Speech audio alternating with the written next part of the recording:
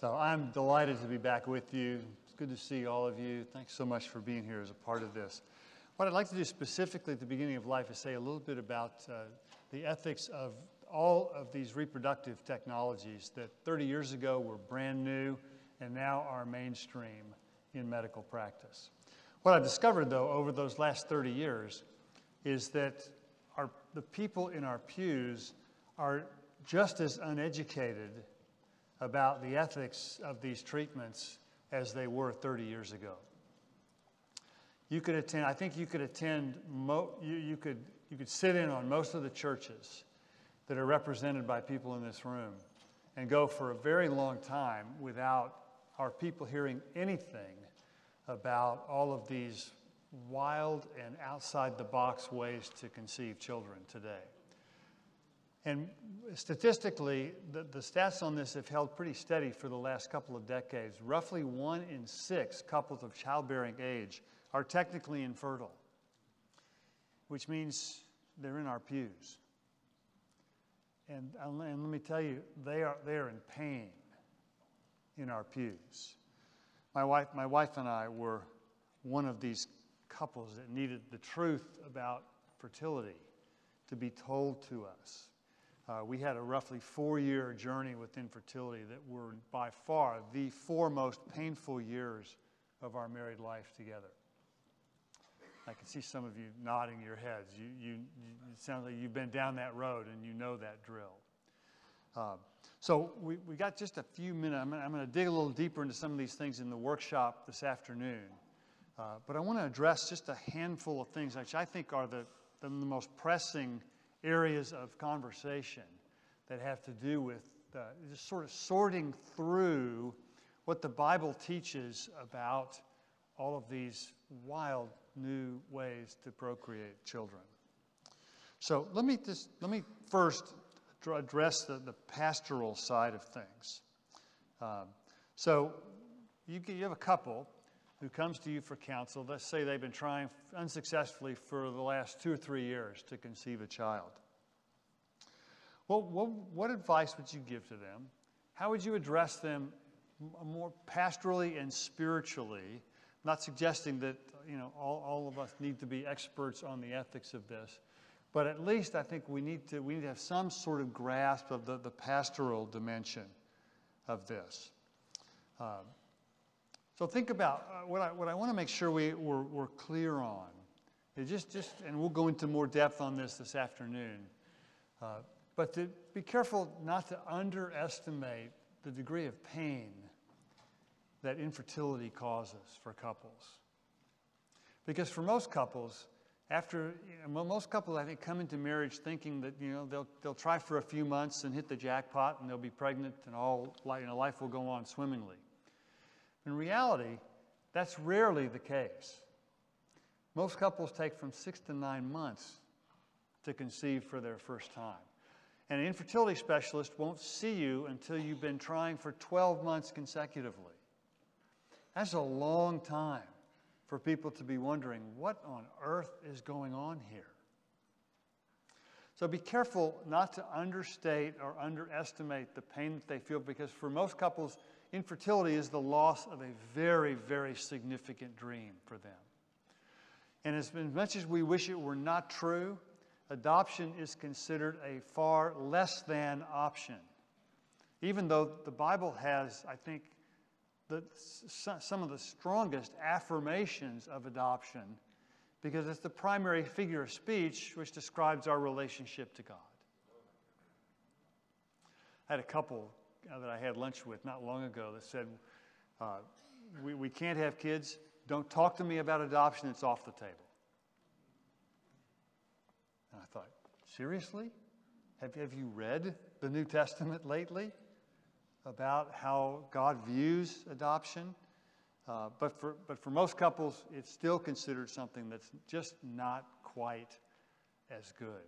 The other thing I think just to be careful about, we'll say more about this afternoon too, is be careful about giving unsolicited advice to infertile couples. I can't tell you how many times in the 4-year journey my wife and I had that we got well-meaning but entirely clueless advice from our friends who at the time, I'll be honest, they were multiplying like rabbits at the time. And we were not. And just be aware that Mother's Day and Father's Day are the two worst days of the year for infertile couples. And please, however you celebrate Mother's and Father's Day in your church, do something that recognizes that those 2 days are not picnics for everybody, for a variety of reasons, infertility being one of them.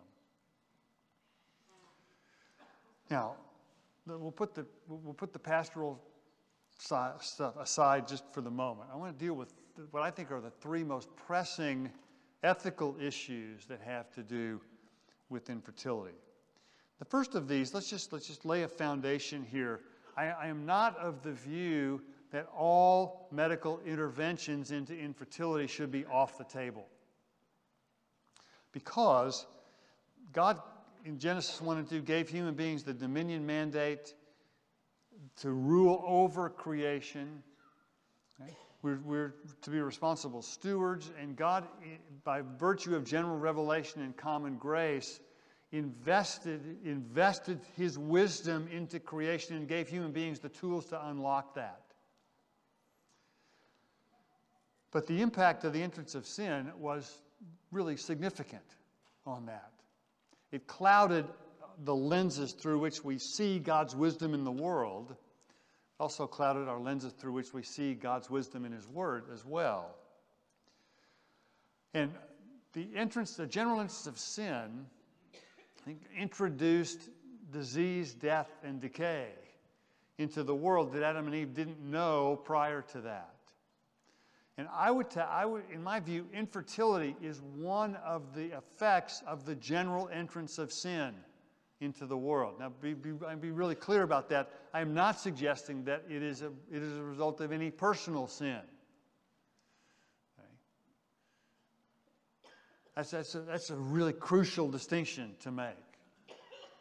But it is the result of the general entrance of sin. It is not the way God intended, and therefore, within limits, within boundaries, it's appropriate to use some medical interventions to alleviate infertility. And I think there are actually some medical interventions that I think are okay to do an end run around infertility, as most of these technologies do. Most of the technologies that are employed today don't heal anything. They do an end run around the problem. And we do that in medicine consistently. Any of you who have had kidney dialysis, now that doesn't fix anything. It's an end run around failing kidneys. And there are lots of other medical treatments that do the same thing. So here, what I would consider to be the primary theological parameters that govern our view of reproductive technology and procreation. One is the sanctity of marriage. That as God designed procreation to take place within the confines of permanent, monogamous, heterosexual marriage.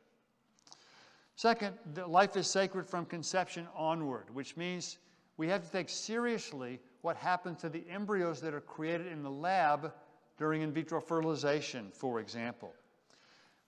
We have a mandate to be fruitful, multiply, and fill the earth. We also have a mandate to rescue the vulnerable, okay, which I think has something to do with adoption being a fundamental good, because it's a metaphor for our relationship to God. And I would say technology here is a qualified good. It's a good, but within limits. And that's to say that not everything we can do is something that we ought to do in terms of technology. And finally, the Bible has, I think portrays a continuity between marriage, procreation, and parenthood. That the ideal in the Scripture is for a married couple to procreate children together and to be responsible for whatever procreative activity they engage in and whatever results from that in terms of parenting. Now, assuming, that, of course, that they're not unfit. And we have ways, I think, to deal with that will take a child and place him or her with a couple who is fit to parent them in the event that the couple is not. All right, so let's be a little more specific think the primary infertility treatment that's in use today is in vitro fertilization. In fact, I think it's unless you have a relatively easy fix for whatever is causing the problem in infertility, most clinics will almost default to in vitro fertilization. I think one of the reasons they have to do this has to do with the cost. And let's disabuse ourselves of the notion that infertility clinics are charities for the benefit of infertile couples. That's not true. Infertility clinics are very big business, and that's how they run.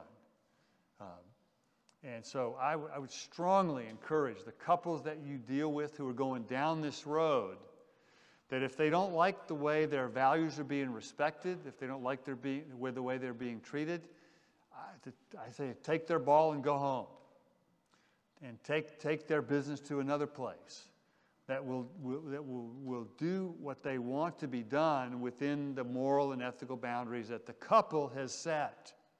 Because they're the ones they are the paying customers, they are the ones calling the shots. In my view, there's nothing morally problematic with conception occurring outside the body. Okay? This is where I think, God bless our Catholic brothers and sisters, but I don't think they have gotten this quite right.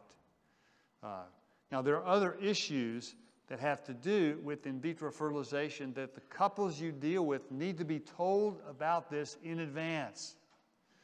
I mean, if I had $1 for every couple who came to me after the horse was out of the barn and say, now, we didn't think about this beforehand, but here's what we're facing, what do we do? And I say, I wish we'd had this conversation 3 months ago before you had gone down this road. The trickiest, I think, of all of these is what happens not when IVF is a failure, but when it's a success. Most of the time, when IVF is a success, the couple that's engaged in the process will have embryos that are left over, and they have to make a very tough decision about what to do with these. Because there are only a handful of morally acceptable options, okay? Now, everybody, just to be clear about how this works, the standard of practice in the clinic is when the couple comes in, the woman gets very high-powered hormones to enable her to release as many eggs as possible in one cycle. The record I know of so far is one woman released 60, that's 60 eggs in one cycle. Okay? I mean, think that's 5 years worth in one cycle. Okay? She was a quote egg donor that was very popular. And then they are fertilized within 12 hours. They have to be fertilized, and they're fertilized in the lab. And you don't know how many embryos are going to be, or how many eggs will be successfully fertilized in the lab. Usually not all of them. Okay? So let's say the average couple the woman will give 10 to 15 eggs, and half of those will fertilize successfully, and they may implant 2, maybe 3 at most. If she gets pregnant with twins or triplets on the first try, chances are her childbearing days are now over. And they have a very tough set of decisions to make about 5 of their children that are in storage. Because embryos that are not immediately implanted are frozen and put into storage. We have a much easier time. We can freeze sperm and thaw it out well. We can freeze embryos and thaw them out pretty well. We can't freeze eggs and thaw eggs out very well, at least not yet. So the options for the couple are to discard them, which if our theological parameters are true, then that's the moral equivalent of aborting fetuses. Okay? Because, and in fact, couples who have had children through IVF will tell you that they have a sense of the continuity between those embryos in the lab and the bouncing children that they're holding in their arms. They realize that those embryos are not clumps of cells that are just sort of floating around in a petri dish. They are their children. only at a much earlier stage of maturity. So one, they could discard them. Two, they could donate them to research,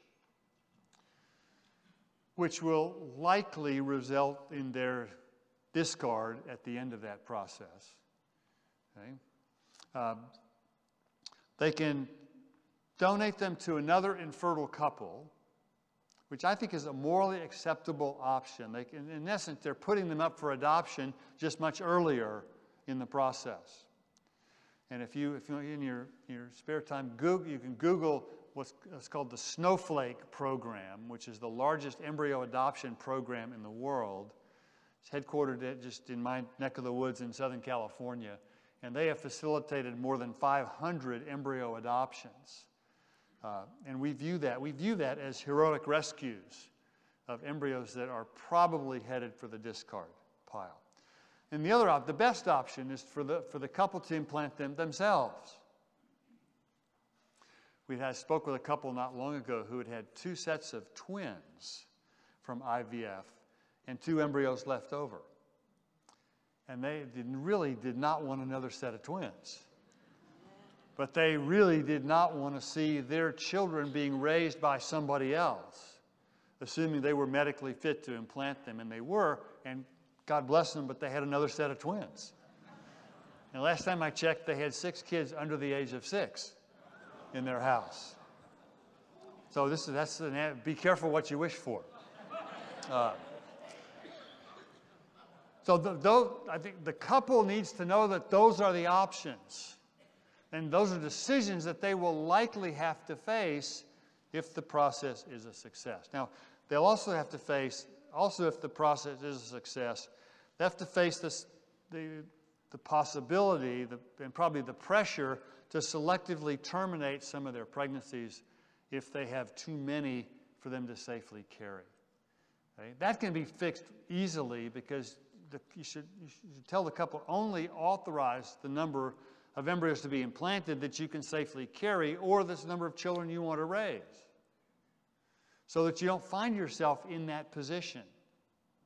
Right? That's one that can be fixed preemptively. Now I have to tell you, I'm nervous ethically about the whole process of freezing embryos. I'm not thrilled about that. That's the standard of practice. I would say you should never freeze a 2-year-old. Regardless of whether he or she can be thought out successfully, regardless of what other benefits might come. So I encourage couples to limit the number of eggs that are produced or that are released. And I encourage couples that every embryo that is created in the lab deserves an opportunity to be implanted. Preferably with the couple, but if they're not able to, then to be put up for adoption. It seems to me this is the bare minimum that couples have to know going into something as complicated as IVF. All right, now, here another area that we get into quite a bit is when couples, when one or the other, the problem, quote, problem, is isolated with one person or the other. Say the man is not producing sperm, or the woman is of an age where her eggs become suspect and vulnerable to a series of higher risk genetic abnormalities. Usually after 35, I think, is a little young to be automatically moving in that direction. I say once she gets past the age of 40, then she'll get strong pressure to have an egg donor instead of using her own eggs. And it raises the question about what does the Bible say about bringing third parties into the matrix of marriage when it comes to procreation? This would be sperm donors, egg donors, and womb donors, or surrogates. Okay? I'm calling them donors, I think, is not quite the right term, because most of the time it's not free, unless it's just out of the goodness of their heart. Now, in Genesis 1 and 2, we've already said the context for procreation is permanent monogamous heterosexual marriage. But if you think about it, there were some pretty interesting, out-of-the-box ways under the Mosaic law with which people procreated children, right? You had surrogacy, which, granted with Abraham, Sarah, and Hagar, did not turn out great. And the biblical writer doesn't really need to provide any commentary on that. The story is all that needed to be told. Levirate marriage was when a woman was widowed, childless. The closest next of kin to her deceased husband was obligated to marry her and raise up a child to carry on the lineage of her deceased husband. Sounds a lot like sperm donation today. The difference is that you actually had to marry the woman in order to have a family. And it upholds that procreation takes place within marriage. Polygamy was, I'd say, allowed. To say that was sanctioned, I don't think is quite right. And then divorce is obviously a violation of Genesis 1 and 2 that was allowed, Jesus tells us, because of their hardness of heart. So what that suggests is that there was it was an interesting application of Genesis 1 and 2, that it functioned as an ideal at the least. Now, where we get a little more clarity is when Genesis 1 and 2 is appealed to by the New Testament authors. It's considered more than just an ideal. It's considered a moral norm. In Romans 1, Paul appeals to this in his teaching on sexuality. 1 Timothy 2, Paul appeals to this for his instructions on women in the church, as in 1 Corinthians 11. Jesus in Matthew 19 appeals to this as well in his teaching on divorce. All of those references that appeal to Genesis 1 and 2 strongly suggest that it's taken as a moral norm. Okay?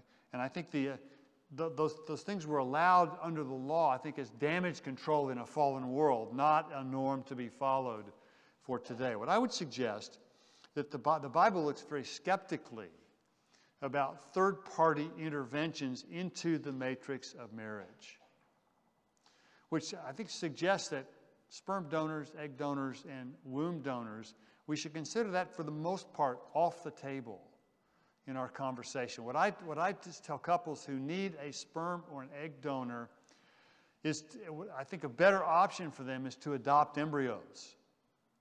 Because in doing so, you get most of what is valuable to a family about procreation. You get the process of pregnancy. You get childbirth. You get the bonding that takes place between the mother and child in the womb, which you don't get with traditional adoption.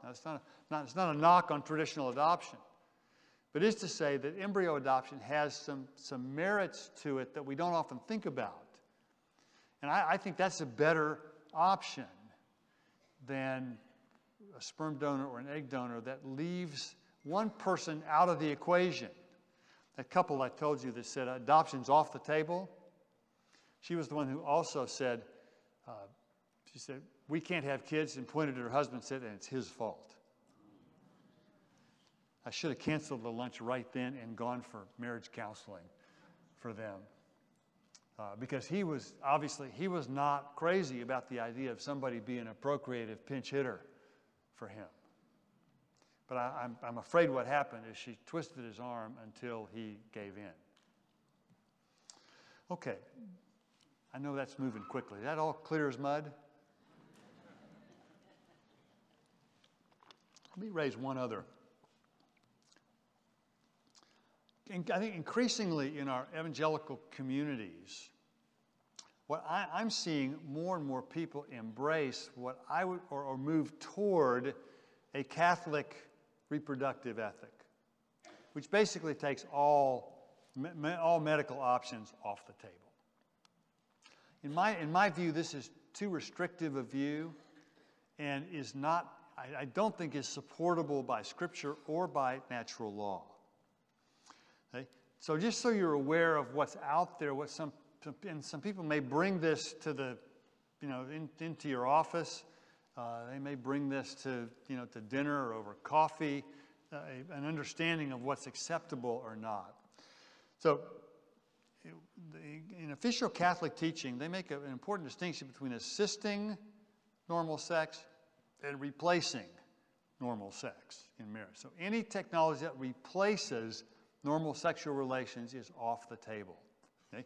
The reason for that is that they hold that there is an inseparable connection between the procreative and unitive, what we would call the one flesh, aspects of sexual relations in marriage. Cardinal Ratzinger at the time put it this way: it's never permitted to separate these different aspects to such a degree as to positively exclude either the procreative intention or the conjugal relation. Okay. So that means, IVF is completely off the table. Artificial insemination, completely out. Surrogacy, donors, all of that completely out. For different reasons. Now, I think donors are also off the table, but for a different reason than what's given here. Now here, I think the Scripture, treats the unitive element of sexual relations as a sufficient end in itself. Now, it's not the only one, but it's a sufficient one. Paul in 1 Corinthians 7 talks about the obligation of couples have to come together sexually regularly. The Song of Solomon, I think, treats the unitive aspects of sexual relations in marriage as a sufficient end in itself. Now, it's true that part of the way God designed marriage is intrinsically ordered to procreation. That's true. But it's also intrinsically ordered toward the unitive component as well. And in my view, the natural law element to this is that menopause is a God-ordained natural law separation of the unitive and procreative aspects.